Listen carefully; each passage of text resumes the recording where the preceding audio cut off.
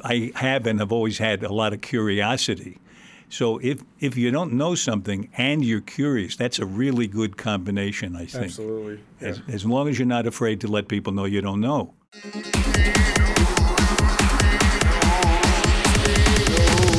Surely you're joking.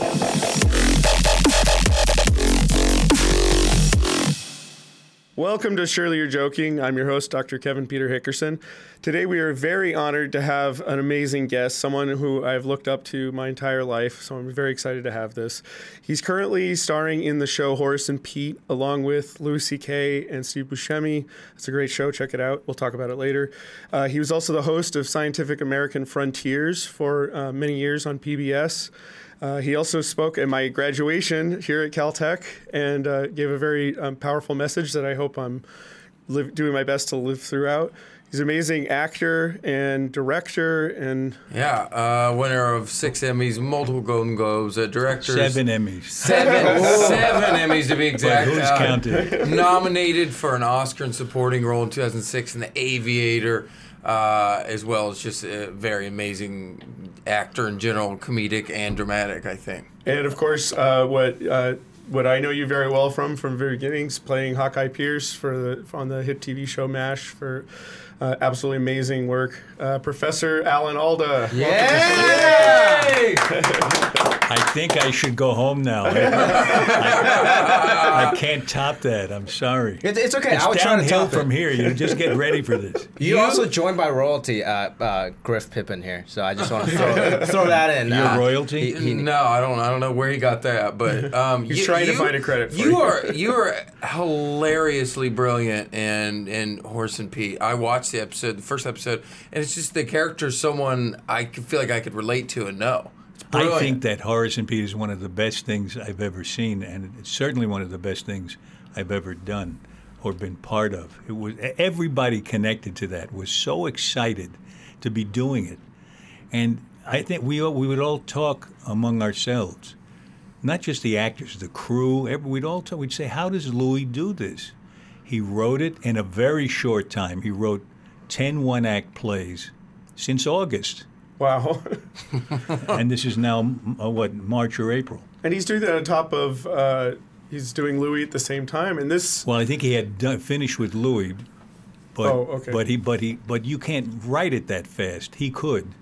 He writes it from the inside of the characters, you know. It's not a mechanical comedy. It's not even a comedy. It's a play that occasionally gets hilarious. Yeah, Right. That's what it feels like to watch it, like you're at a play watching it. It's And really interesting. he's in a scene where he's acting brilliantly, he's directing at the same time, he's thinking of camera shots, he goes off in the corner and rewrites a whole scene. He's really a brilliant guy. I'm very, very impressed having worked with him.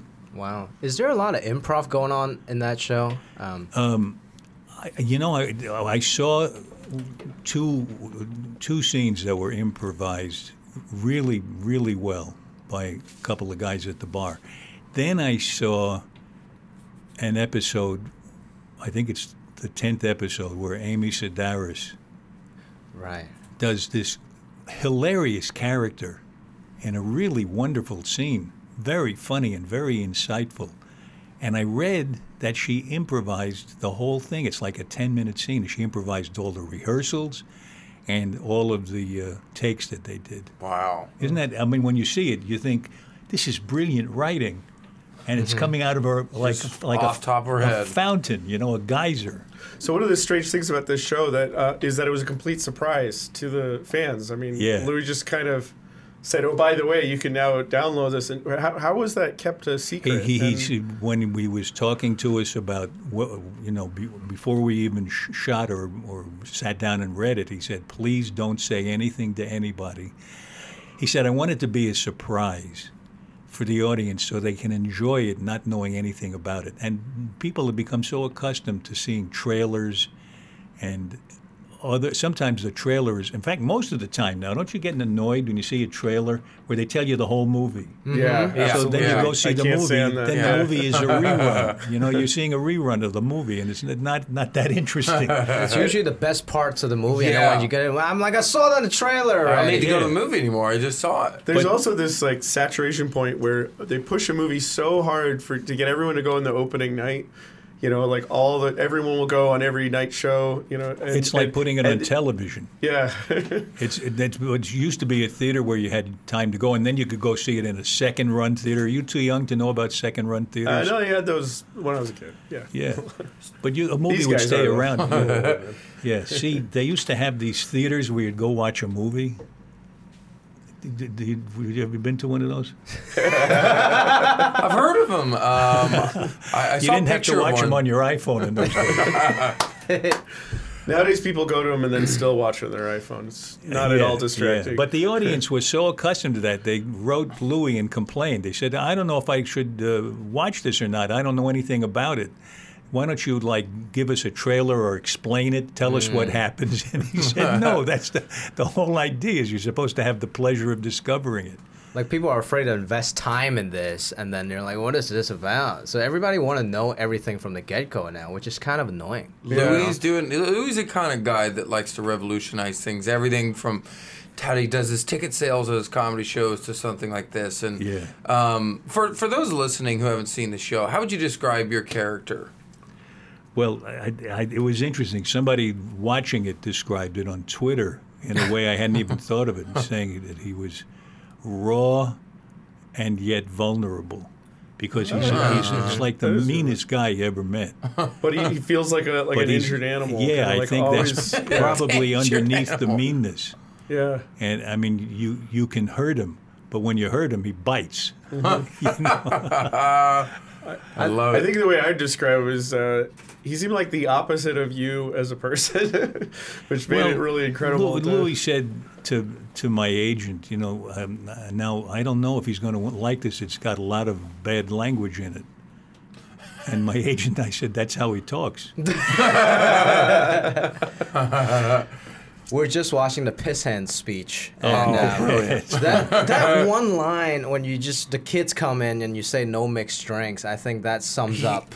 Jimmy What loved this that. guy's He's like, about. oh, I'm into the show now. That's all it took. Why? What did that mean to you? I mean, I'm a younger dude, but I always feel like I'm older than I am, and all these clubbing, all these music and the EDM and stuff, and the What, people you have to tell me ordering- what EDM is. electronic dance music. It Oh, means something right, ence yeah. to Kevin. It means Yeah. what does it mean in Techno. science? I heard the electric term. I don't know dipole. what it means. What is it, electronic? Is that where So like basically- mix songs at you? Is that it? They pawn it off as live music. There's a DJ. There's 20,000 people in a giant theater in Staples Center. They sell out Staples Center, right? And it's very frustrating as To watch this one guy do watch this? this He's one pushing guy a button pushing on a his, button on and his then laptop. pumping his fists. Oh, Andy well, that's Samberg- important. And then they say it's very live important. music, and he's live mixing, and they call it EDM, and it's the biggest music movement now, and it's the biggest Wow. music festival. But it's all with these guys. digital? Yeah. It's yeah. not like the old days where they'd back up the record. Well, it's past I that. think they Now do. there's there might be a knob that represents a record.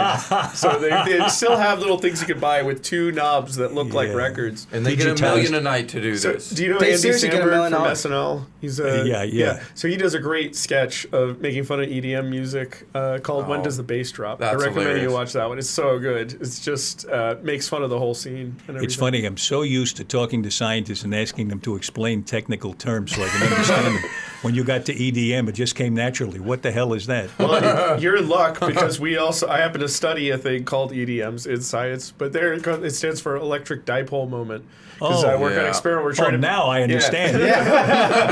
Way cooler than Steve Aoki. Yeah. So we're trying to find it for a neutron. So that's a big feat. And So when you say no mixed drinks, to me that just sounded like screw you to all this EDM, to all These this millennials. yeah, to all these millennials, You're not- exactly. No, I'm not coming to cater to you. I'm not changing. This is how we do it around here. We don't do these fancy martinis. Get out Yeah, of here. and then it turns out as you watch the show, I don't want to give anything away, but that sticking to tradition represents not such a good thing. The traditions that they hew to turn out to be painful traditions. Right. I wonder. I got to talk to him and ask him how he learned what he knew about these people to fill up. Louis? Yeah, 10 yeah. one-act plays that grow and go deeper and deeper, and you find out stuff in the past that you didn't know in the beginning. When did he know all that stuff? I get the impression it was just like an improv for him. Yeah, And he wrote it all himself, right? He didn't Yeah, have oh, any, yeah. That's amazing. There's so Yeah, it much comes with a depth lot to all of the content. characters. A lot. Yeah. When he you does ask him that, can you also ask him if he likes science? If he wants to be on the podcast? Oh, that would be good. Yeah, sure. I'll talk you up. Awesome. So you heard me say something at the commencement. What was in 2002? Yeah, that's when I graduated. And what did I 2002. say that got you interested? So you said to go and find something very difficult that in science and go out and explain it in a way that a million people will want to hear about it.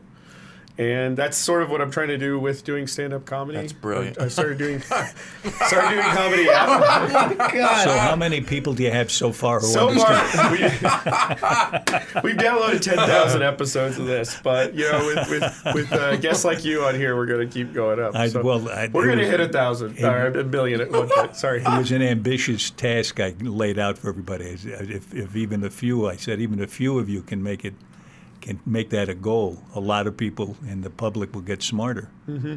Yeah, and I think you're totally right. So, I'm so a lot of glad people that ask why I do stand-up comedy when I'm working as a scientist. Yeah. And that's part of the reason is because I found, it's a lot easier to get people interested in stand-up comedy plus science than just the science by itself. It's interesting. How do you incorporate science into stand-up comedy so that you try to carry out that idea? It for depends, millions of people. Yeah, well, it depends on the audience at the time. If I'm doing a show, it depends on the audience, and it depends on how drunk I am. But for a show like this, you we have science guests on here with a major recent discovery, and we just, we have at it with.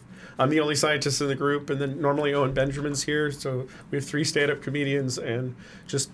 The feedback we're getting is great. People love learning something at the same time that they're being entertained, and so. And do you guys learn science through this? Kind of. I mean, Well, you're in a great spot. You're the spot I was in on Scientific American Frontiers, which is to represent the person who doesn't know what they're talking about, so you can say, yeah. Yes. I'm that guy in this podcast. I know nothing about He's science. not even pretending. That's just actually him. No, I'd never pretended either. I didn't pretend to an ignorance I didn't have. It was my own real natural-born ignorance. Did you have And a it's science useful. degree? No, of course not. You're making me feel so inspired now. No, but I have and have always had a lot of curiosity. So if you don't know something and you're curious, that's a really good combination, I think. Absolutely. Yeah. As long as you're not afraid to let people know you don't know. I mean, we hold back new knowledge by pretending we know, and we usually know things that aren't true. Yeah, that's a skill I learned from my PhD advisor. He's a really brilliant guy, but he's so good at being honest when he doesn't know something. And That's you can great. just advance so much faster when you're just like, this I understand, that I don't. Yeah. And you get problems solved a lot better that way. What's your field? Nuclear physics. Oh, particle wonderful. Physics. Great. Yeah. Mostly stand-up comedy. Well, really, for Kevin's challenge is not for me. not to infuse science into comedy, but to infuse comedy into his science Yeah, speeches. that's the yeah, best part. that's good. That's a good way to put You know, it. it's interesting. In the what's now known as the Alan Alda Center for Communicating Science, which is coming to Caltech today, starting a workshop here to work with scientists on helping them communicate better. We teach improvisation. That's the basis of what we do to help scientists communicate better. But we don't do it to make them comedians or performers. I mean, in fact, we make a big deal out of explaining to them, we're going to ask you to do improv games and exercises, but please don't think we're trying to turn you into performers, because a lot of scientists don't want to be performers and don't feel it's appropriate. Yeah. But what these games do is put them in touch with the other people, the people they're trying to communicate with, put them in touch with them as people. That's To brilliant. increase the social capacity that they have, so that they look at the audience while they're talking to them, and they can tell if they're being understood, or even when they're writing. I think that is actually giving me a lot of insight right now to one of the things that makes comedy so hard is you can see whether it's working or not. Yeah. You know, you don't get on Immediate stage and feedback. go like, well, screw those guys for not laughing. It's their, you can't do that. If they didn't laugh, you weren't funny. It's Yeah. that simple. Yeah. And when you give a science talk, that's not true. People will clap at the end to be polite. They'll ask questions. Maybe some people even disagree or say they don't understand. But for the most part, you don't actually get very much feedback about whether you gave a good talk or not. And so I think comedy is a very good tool for figuring out That's an interesting idea. how to actually get feedback. Yeah, that's very good. So when you do comedy about science, are you able to judge by the reaction to the comedy whether or not they're getting the science, or are you still possibly leaving them in the dark? How do you know? Well, I try and, my big goal is science literacy more than understanding all of science. So Yeah. what I'm trying to always get people to do is, I'm hoping I can get the public to know how to read an article on something scientific. Yeah, I not think that's necessarily great. advanced one, but a news story, and then figure out when they're getting something explained correctly to them, and when something's not explained correctly to them. Because nowadays we live in a world where a lot of people spend their time arguing about just listen to the science, to the scientists, which is a thing that happens with global warming all the time. But in reality, what I hope the public can do is read the arguments being made that scientists are also seeing, and get better at drawing their own conclusions. Yeah, from I it. think And one of the that's- things that good communication will do is, first of all, help, and you're probably able to do this in your work, help people think more like scientists in terms of relying on evidence, looking for evidence, weighing evidence. And secondly, to get informed enough about what the scientists describe as what's happening in nature, for instance, in global warming.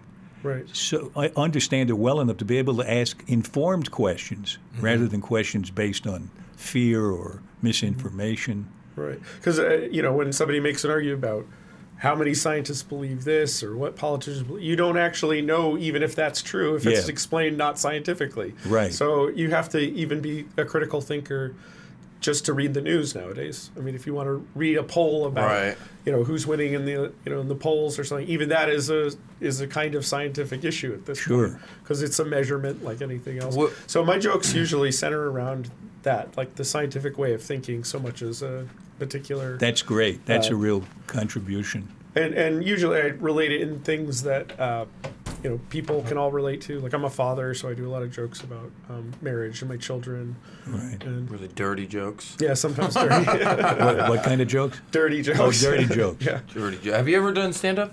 No. Just would never think about doing it? No.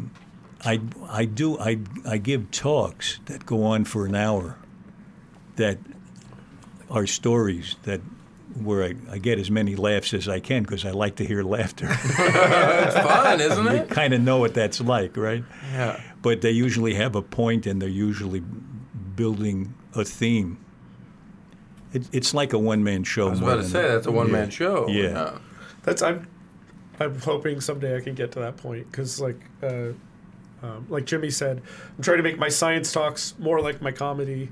Yeah. And It's not maybe hard. my comedy more like my science, but It's I think not more that the hard, other dude. way You around. just need 7 Emmys, a couple Golden Globes, throw in an Oscar. It's really not that hard. Well, I think it's easier to just say, okay, I'm giving a lecture, and then it's easier for the audience to laugh because they're not expecting you to be funny. Yes. Whereas Yep. you go up as a stand-up comedian, people are like, okay, you better make me laugh, and Yeah, you better it's be a funny. different approach. Yeah. And there's a lot of expectations. There's also, Yeah. I think it's required or expected, or it's the norm in any case, in a comedy club, when you get up, you're expected to do rat-a-tat delivery.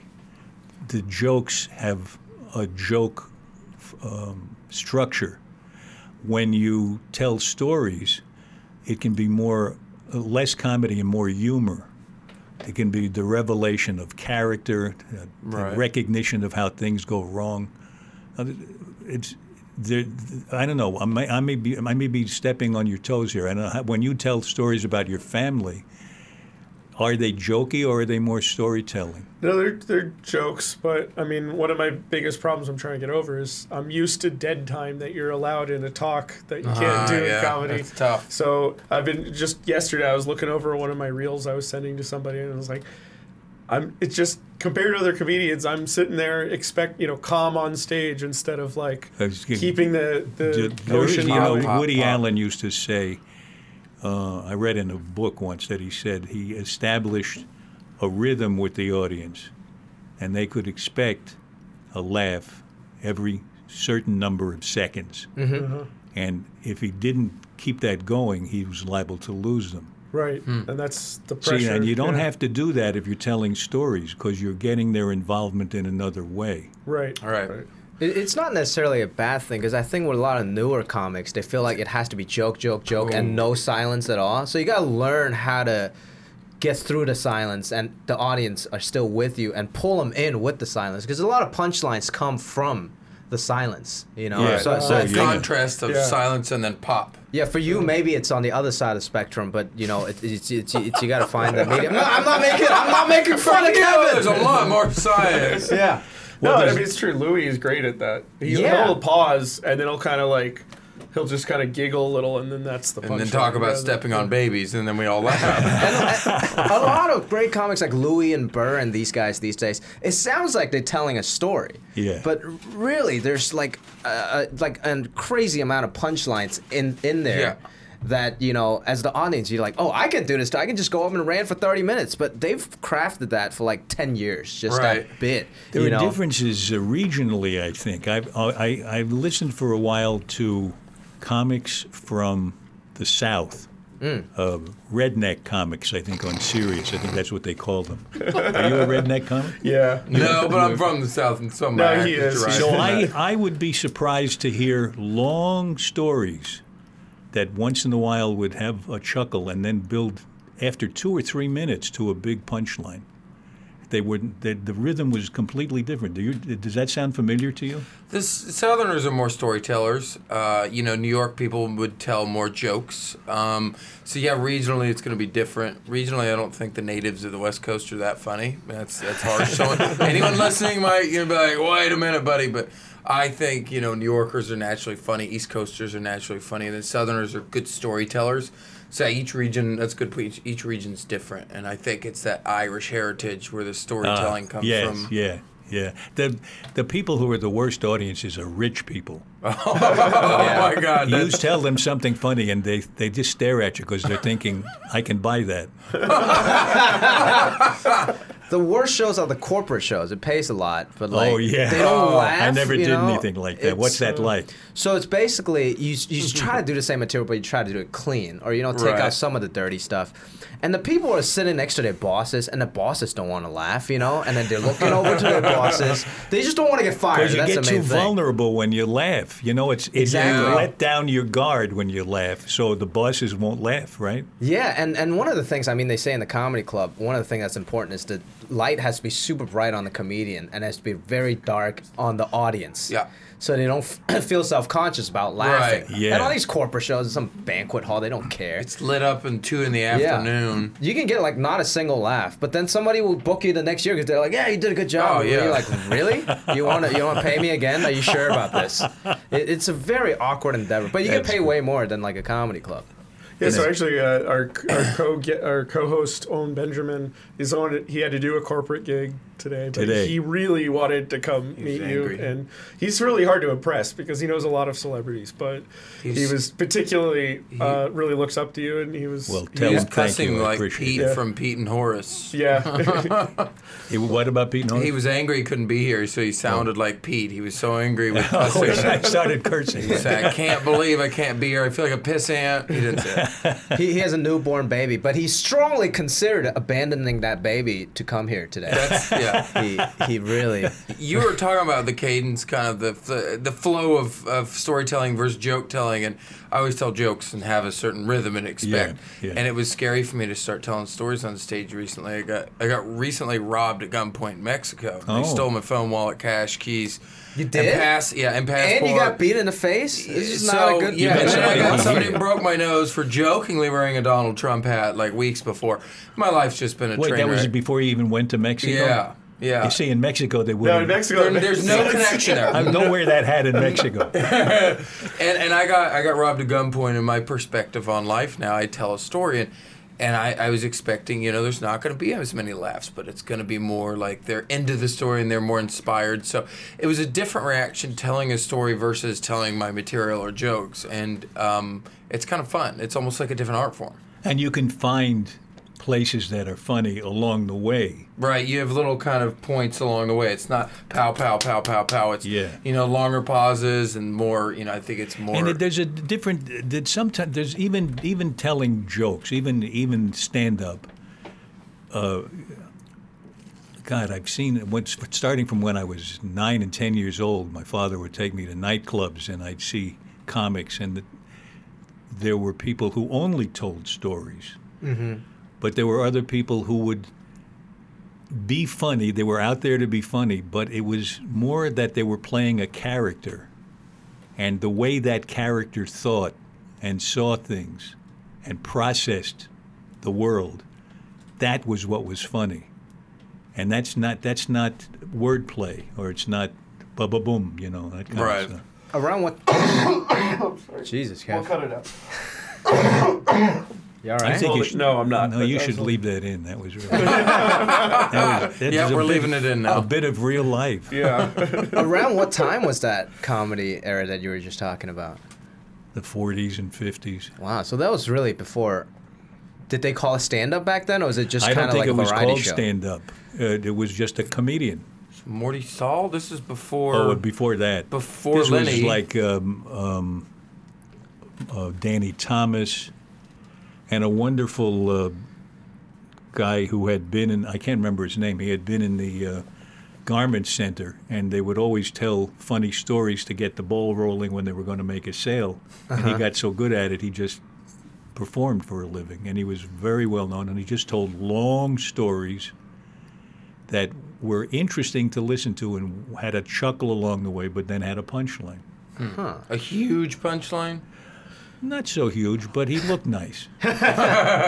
So maybe you can help me with this problem. When I try and sprinkle jokes into my science talks, a lot of people aren't expecting it, because a lot of comedy is about expectation and that being fulfilled. Yeah. So a lot of times if I try and joke during a serious talk, I just get this like blank look from everybody because it just they're trying to they think I said some complicated science thing. So or how did something that Richard just didn't make any Feynman do sense. it? He used to be I was told that he would carefully craft his jokes and time them, put them in the right spot. And have you watched any of his lectures to see how he did it? Yeah, I have, and that's something I strive to be more like that. You did a really good style for that.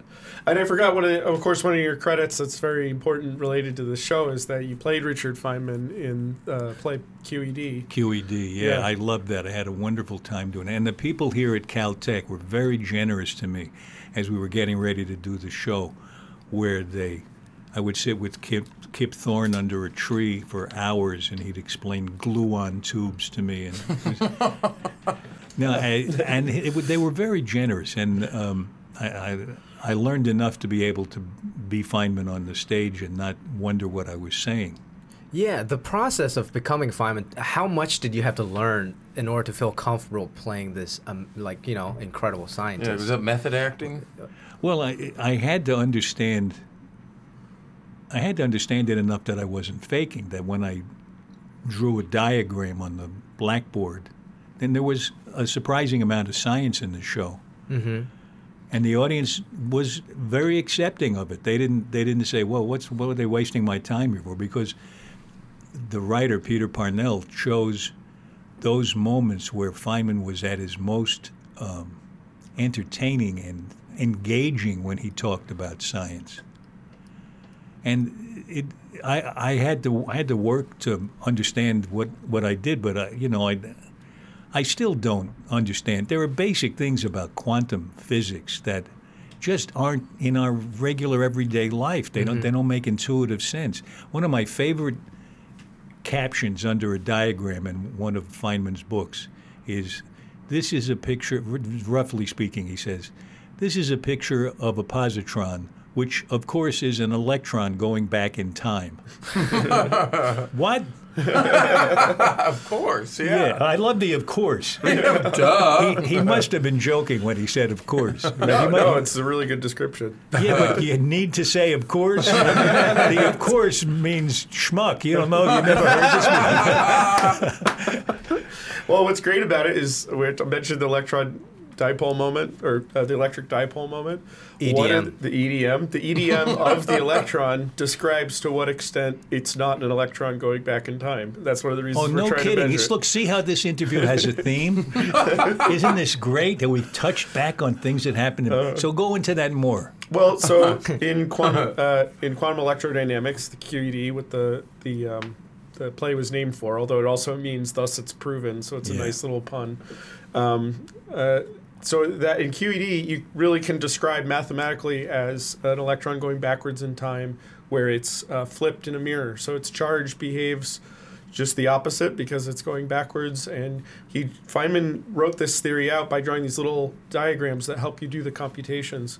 And in the computations, you draw an arrow of an electron going back in time, and that's how you know that it's a positron. And then you can, from there, you can rotate them into 3D space, and that's one kind of scattering. So like two electrons scattering off each other, that means that they feel each other's electric charge and they repel. That diagram looks the same as having an electron and a positron collide and annihilate and turn into another electron positron. And that's what's so nice about doing those drawings, is that time just is sort of like a detail of what axis it is, depending on how the observers are trying to figure out the problem. So where does course. EDM? Yeah, of course. Yeah, of course. course. Yeah, I should have said of course. So where does EDM come into So that? EDM is so the one thing, if the electron has an electric dipole moment, that means if it is a tiny amount of more negative charge on one side and more positive charge on the other side. I didn't know. Electrons can be a little bit positive and a little bit. Well, the separation of that charge. So right now we think of electrons as points. In every experiment we do, they're points. Yeah.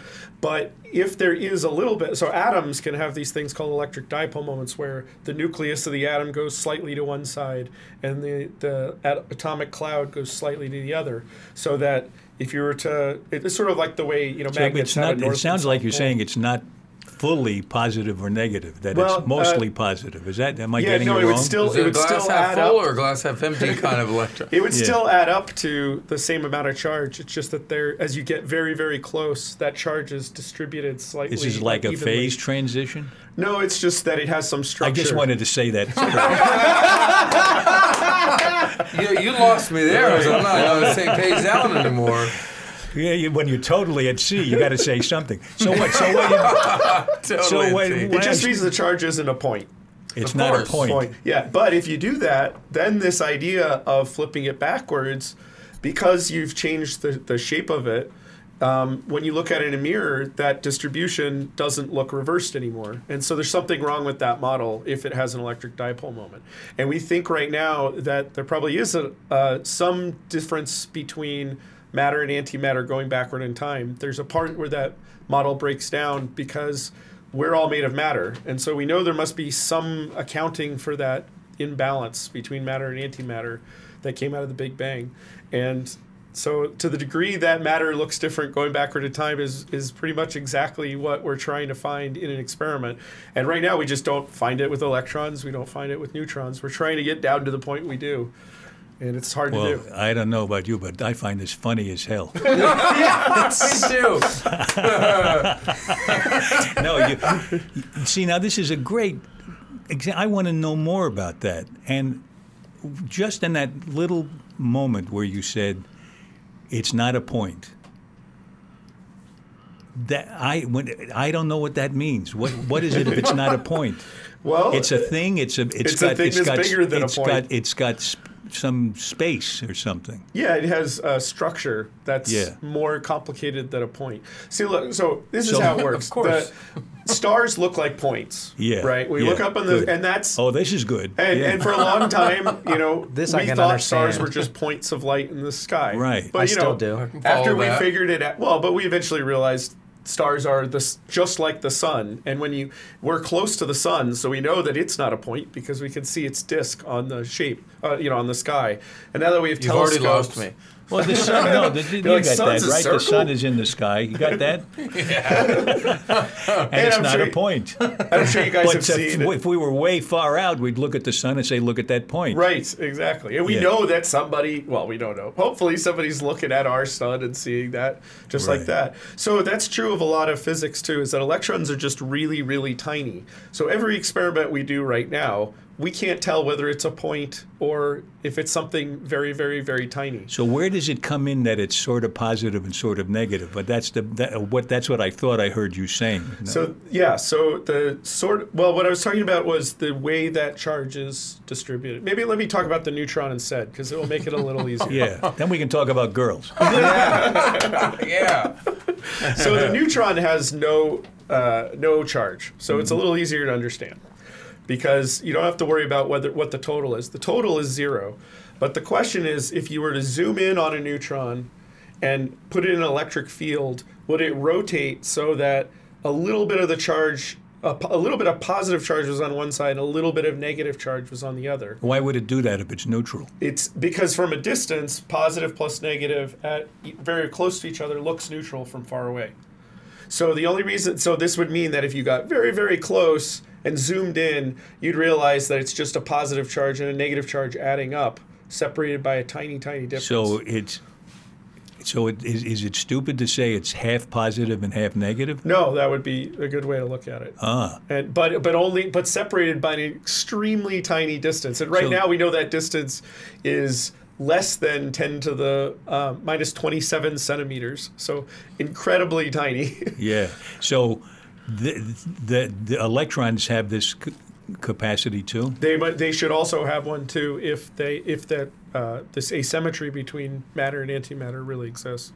Oh, that's great. So they little particle. Now, as the resident person who doesn't follow most of this, did you get some of that? Of course, no. A little bit of it. I mean, I'm just, you when you said girls, I was like, I'm going. Let's go there.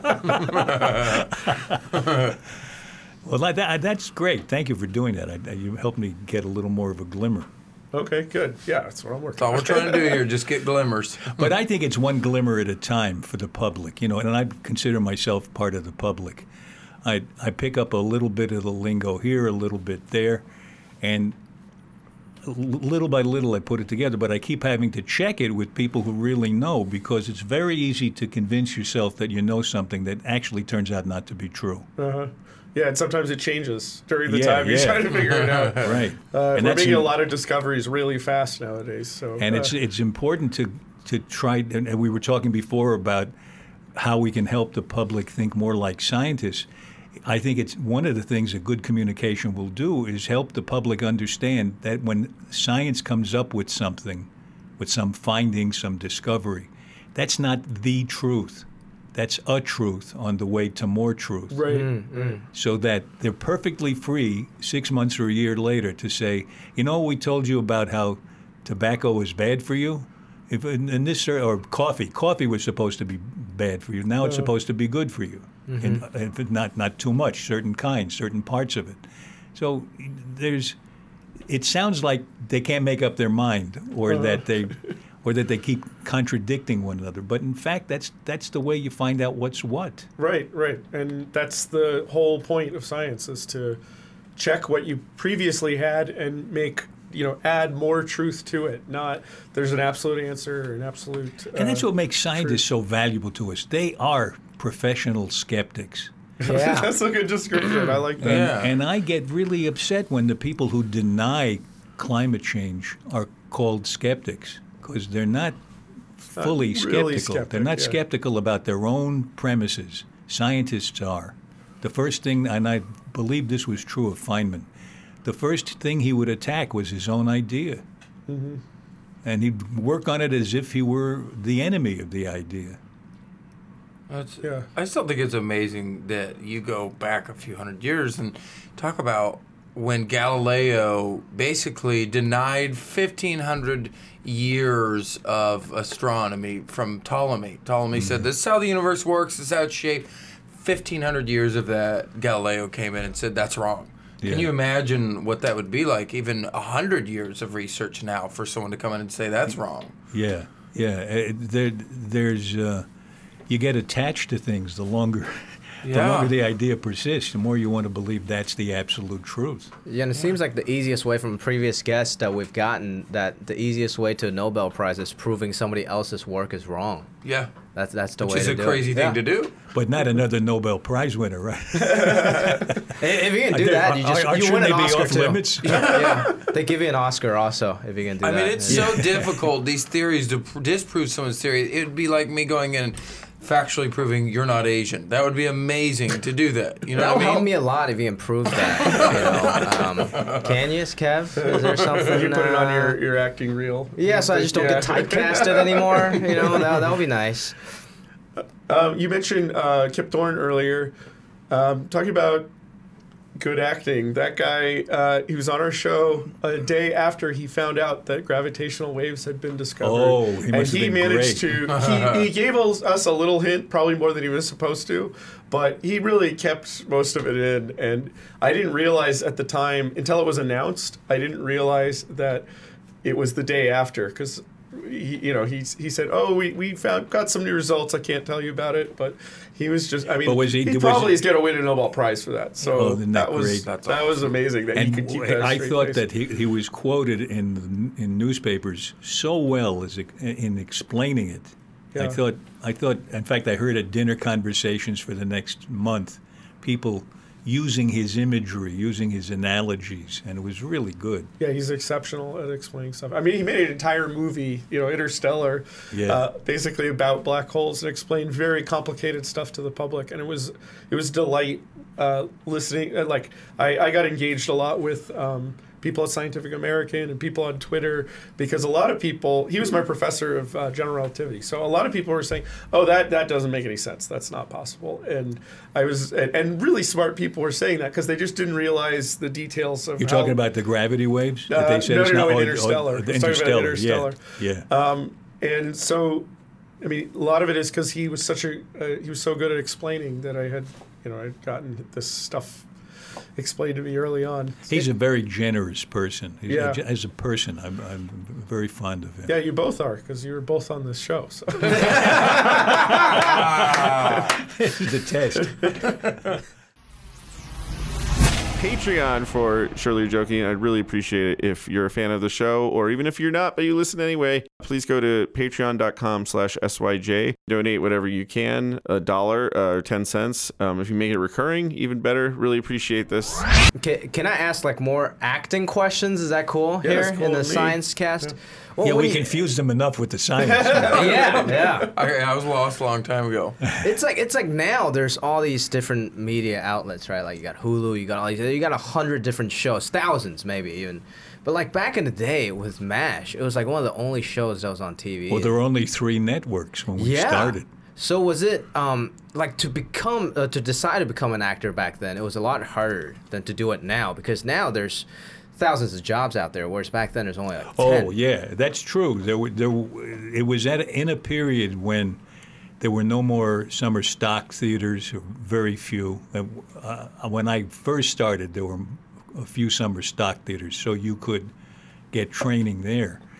But after a while, they disappeared, and getting work on television, you're right, there wasn't much work, and there were thousands of actors trying to get work. Now things are opening up, and people can start their own website, their own YouTube channel. Their own podcast? Yeah. Well, things are so much different. I always wonder for actors then versus...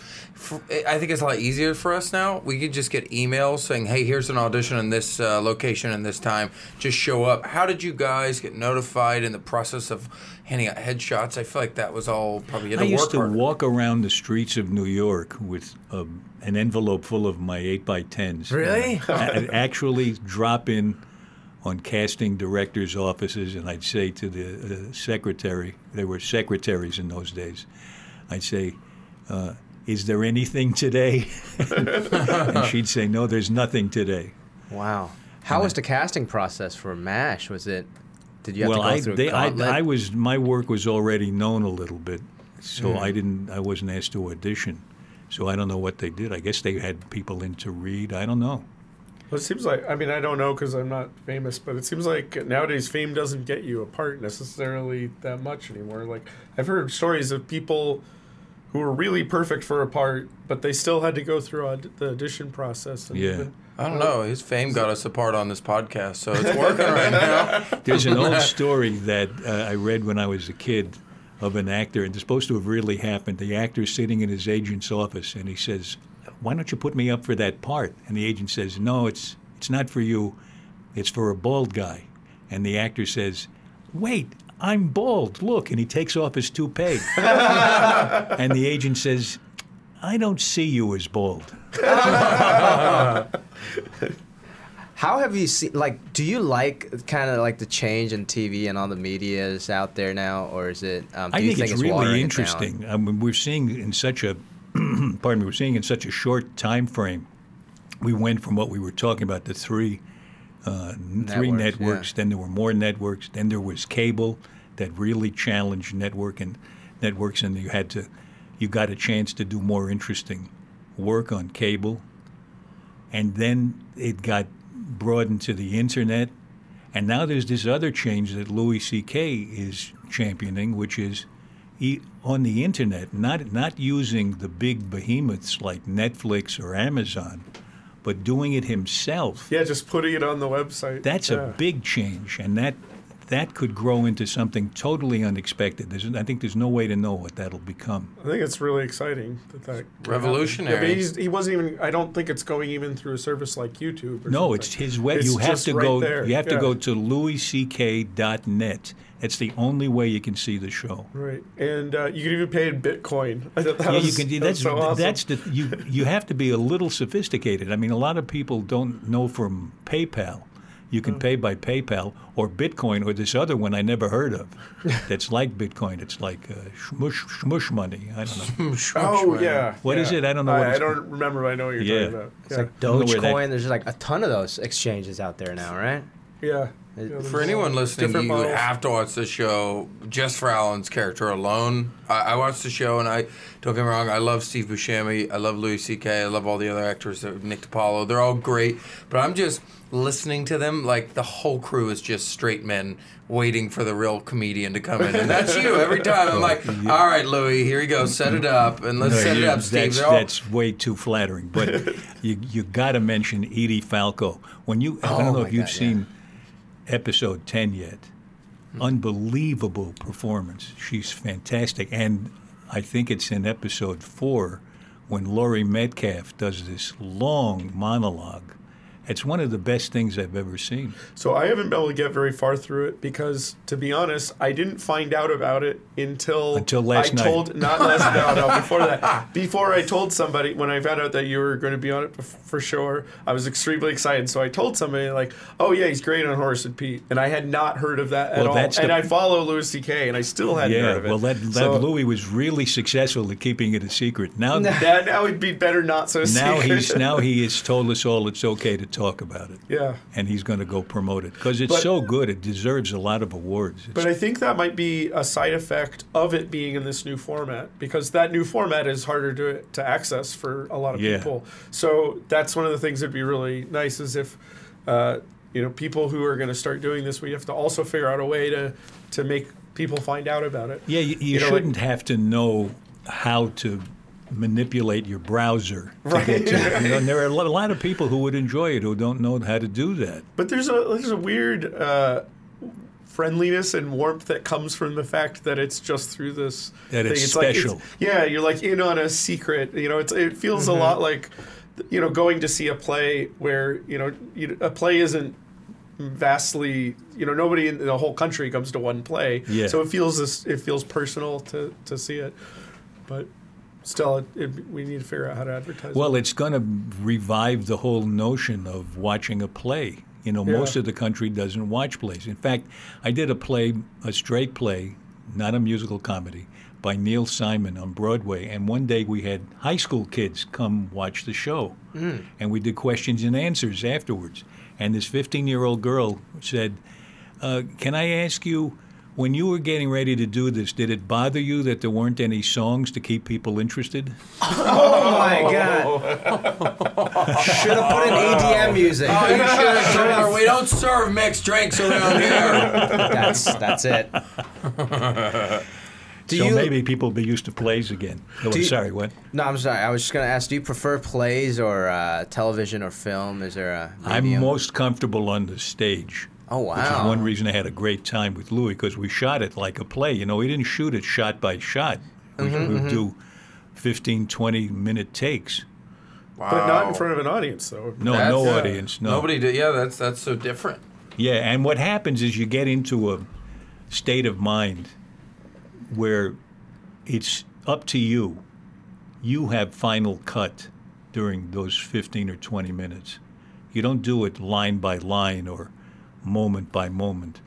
And you know that the other person is on camera while you're on camera. Because when you shoot a piece like as a movie, sometimes in a close-up the camera's over your shoulder or behind you or in front of you, and the person on camera is acting with you but really for the camera.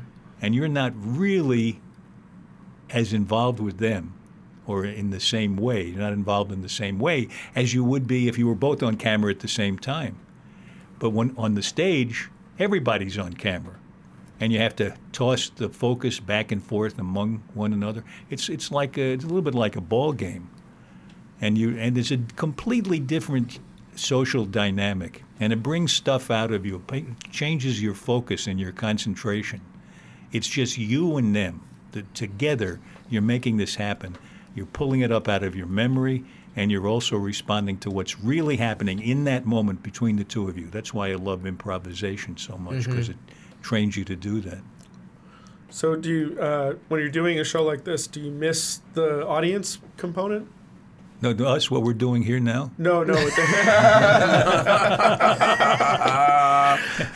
You mean Louis? You want to do Louis? When you're doing the horse. No. As a matter of fact, MASH didn't have an audience, so no, it didn't. Yeah. But sometimes, when you're rehearsing a comedy and you're rehearsing it well, I did a play that was a beautiful play called Art, and just 3 actors in it, and we rehearsed that really well in that we just worried about what was going on between us, not what was supposed to be funny. And when you do that, there's this wonderful, amazing moment when you get in front of an audience and they keep stopping you with laughter, and you think, what the hell are they laughing at? It's so much better than knowing where the funny parts are. I mean, you learn after a couple of performances, and you give them a chance. But you still have that original, pure instinct to not play for laughs, but to play the reality of it. So how do you stay in the moment at that time when you kind of gauging the laughter? I mean, after a few times, like knowing that you gotta wait till, but then also be in the moment with the other actors. I think it's partly being aware of several things at the same time. Part of me in a moment like that is busy justifying why I'm not talking while they're laughing. So I'm not just standing still and going dead. Part of me is judging where they are in their laughter, where they are in the amplitude of their laugh. Has it crested? Is it coming down? Is this the moment to come in with the next line? Because if you time it right, as you same thing with stand-up, I'm sure. If you time it right, you can get a laugh to be promoted into 3 or 4 laughs. Yeah. Tags. And you also learn the times when you don't want to take a laugh that's a small laugh. My father was a straight man in burlesque when he began, and then he became a movie star. And he taught me when I was a kid, we would do Abbott and Costello routines together. He said, that may be too small a laugh to take. Don't let them laugh there, because save it for the big laugh that's coming up. Because if you take too many small laughs, the big laugh gets diluted, right? You must experience that too. So you go right into the laugh. You don't wait for it. You talk over. You don't let them. You don't give them a chance. One of the wonderful things I learned as a young actor was how to stop a laugh, how to kill a laugh, how not to let them, even though they might have an impulse, but that you build up the pressure a little bit. There's the impulse to laugh. you make them hold it back. Then when they get to the big one, they let it out, and there's more to let out. Wow. So now you're totally talking about the way I feel about doing comedy, because I treat it very much like experimental physics. Kevin has no problem great. killing a laugh. That's what he does. Just naturally. He loves the silence. That's his style. Explain that. What do you mean? Well, so for me, I mean, there's things I think are funny, but every comedian knows what you think is funny is not necessarily what 90% of the world thinks is funny. So a lot of times it's just experimentation, in particular on how long it takes for a laugh to come out. So I've had some jokes that I've tried lots of times, and then I was like, I don't understand why this isn't funny. So I was thinking, well, I won't do it, but I would, a couple times I would just try it longer. And some of it was like that, thinking of it as like just a thing that has to be released at a certain time. Mm-hmm. And so I've run across jokes that turns out they're actually some of my best jokes that I just wasn't letting it sink in long enough. So for me, I was always like, well, you already understand the joke 100% here, so it's not working, I'll move on. And then I realized I just had to stand there, and that would work. Yeah. And most of my problem is that I'm always standing there, not going fast enough. So I really thought it with that one.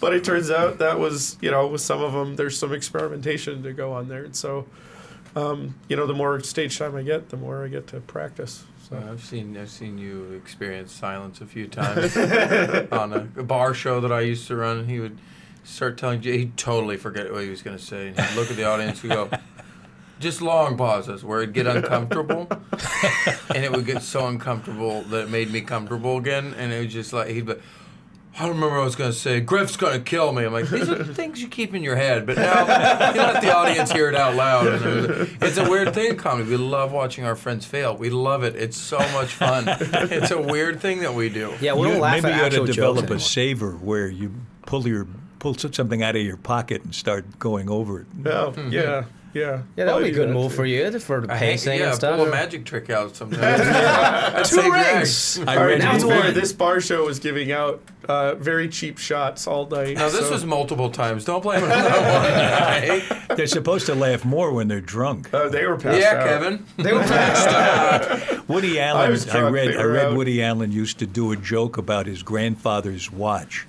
and he would take out the watch and talk about the watch and get the laugh. But the real purpose of the joke was to see how much time he had been on stage. Oh. So you can cover all kinds of stuff depending on how you organize it. Very cool. Kevin, you writing this down? Yeah, Yeah, pull your phone out when you forget your jokes and have a joke about your phone. Yeah. He's making fun of me because I have a joke about my phone. Well, no, that's good. Yeah. mean, Normally it's my closer, but now I'm going to put it in the middle because I can use it you just go like back, that. Go back to it. Yeah. One time I had like a commercial audition for like Verizon or something. It's just a super long script. Nobody can remember. So then I just pulled my phone out as a prop, but I had the PDF pulled up on the phone. I was just reading off of it. And I was the only one that can say the lines because everybody else was trying to remember it. And I ended up getting a role because they thought I was a genius. Really, I was just cheating. It's great. Didn't they know you were reading it? I don't think they cared, but on camera, the cast director was there, yeah, but they sent yeah. the tape out to the producers or whatever, Yeah. to the agencies, and they liked it apparently. So it Oh, worked that's out. great. But it got canceled really quick, so it doesn't. So apparently they caught me.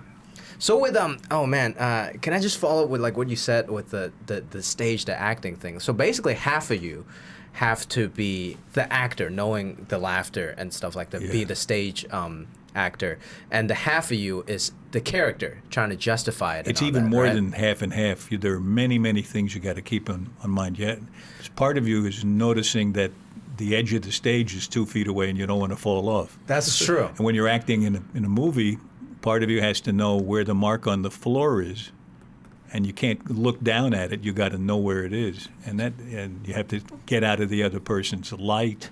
You have to get into your own light.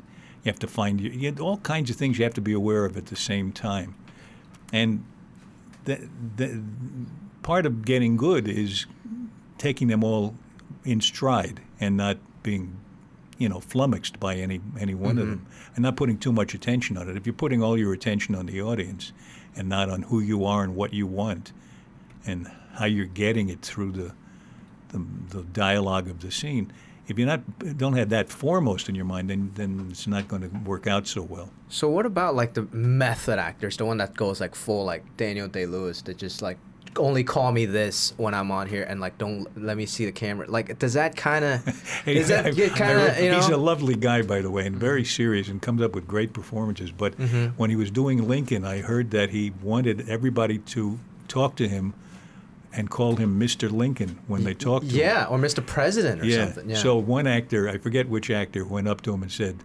"Mr. Lincoln, I just want you to know I thought you were great in my left foot." Professor Alan Alda, thank you very much for being on our show today. We're going to be wrapping up. Also, I forgot to plug one of your most recent books, Things I Overheard While Talking to Myself. Oh, thanks. I'm really enjoying reading this.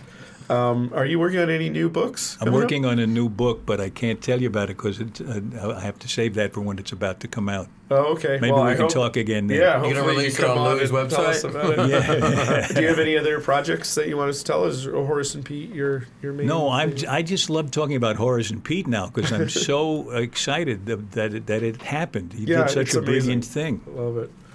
All right, do you guys have anything? Sure. Plug or? Jimmy O Yang, Dr. Jimmy O Yang here. Once not a again, no, doctor. I'm not a doctor. Thank you. Yeah, well, Silicon Valley's coming out in 3 weeks, April 24th. So make sure you guys watch that. And yeah. Yeah. If you're around this weekend in Santa Clarita, I'm performing in the Big Fire Comedy Festival. So if you like camping, drinking beer, or laughing, come check it out. It's going to be awesome. That looks really exciting. Yeah. All right, thank you very much. Thank you, guys. It Thank was you so fun much, to be Alan. with you. Thank you.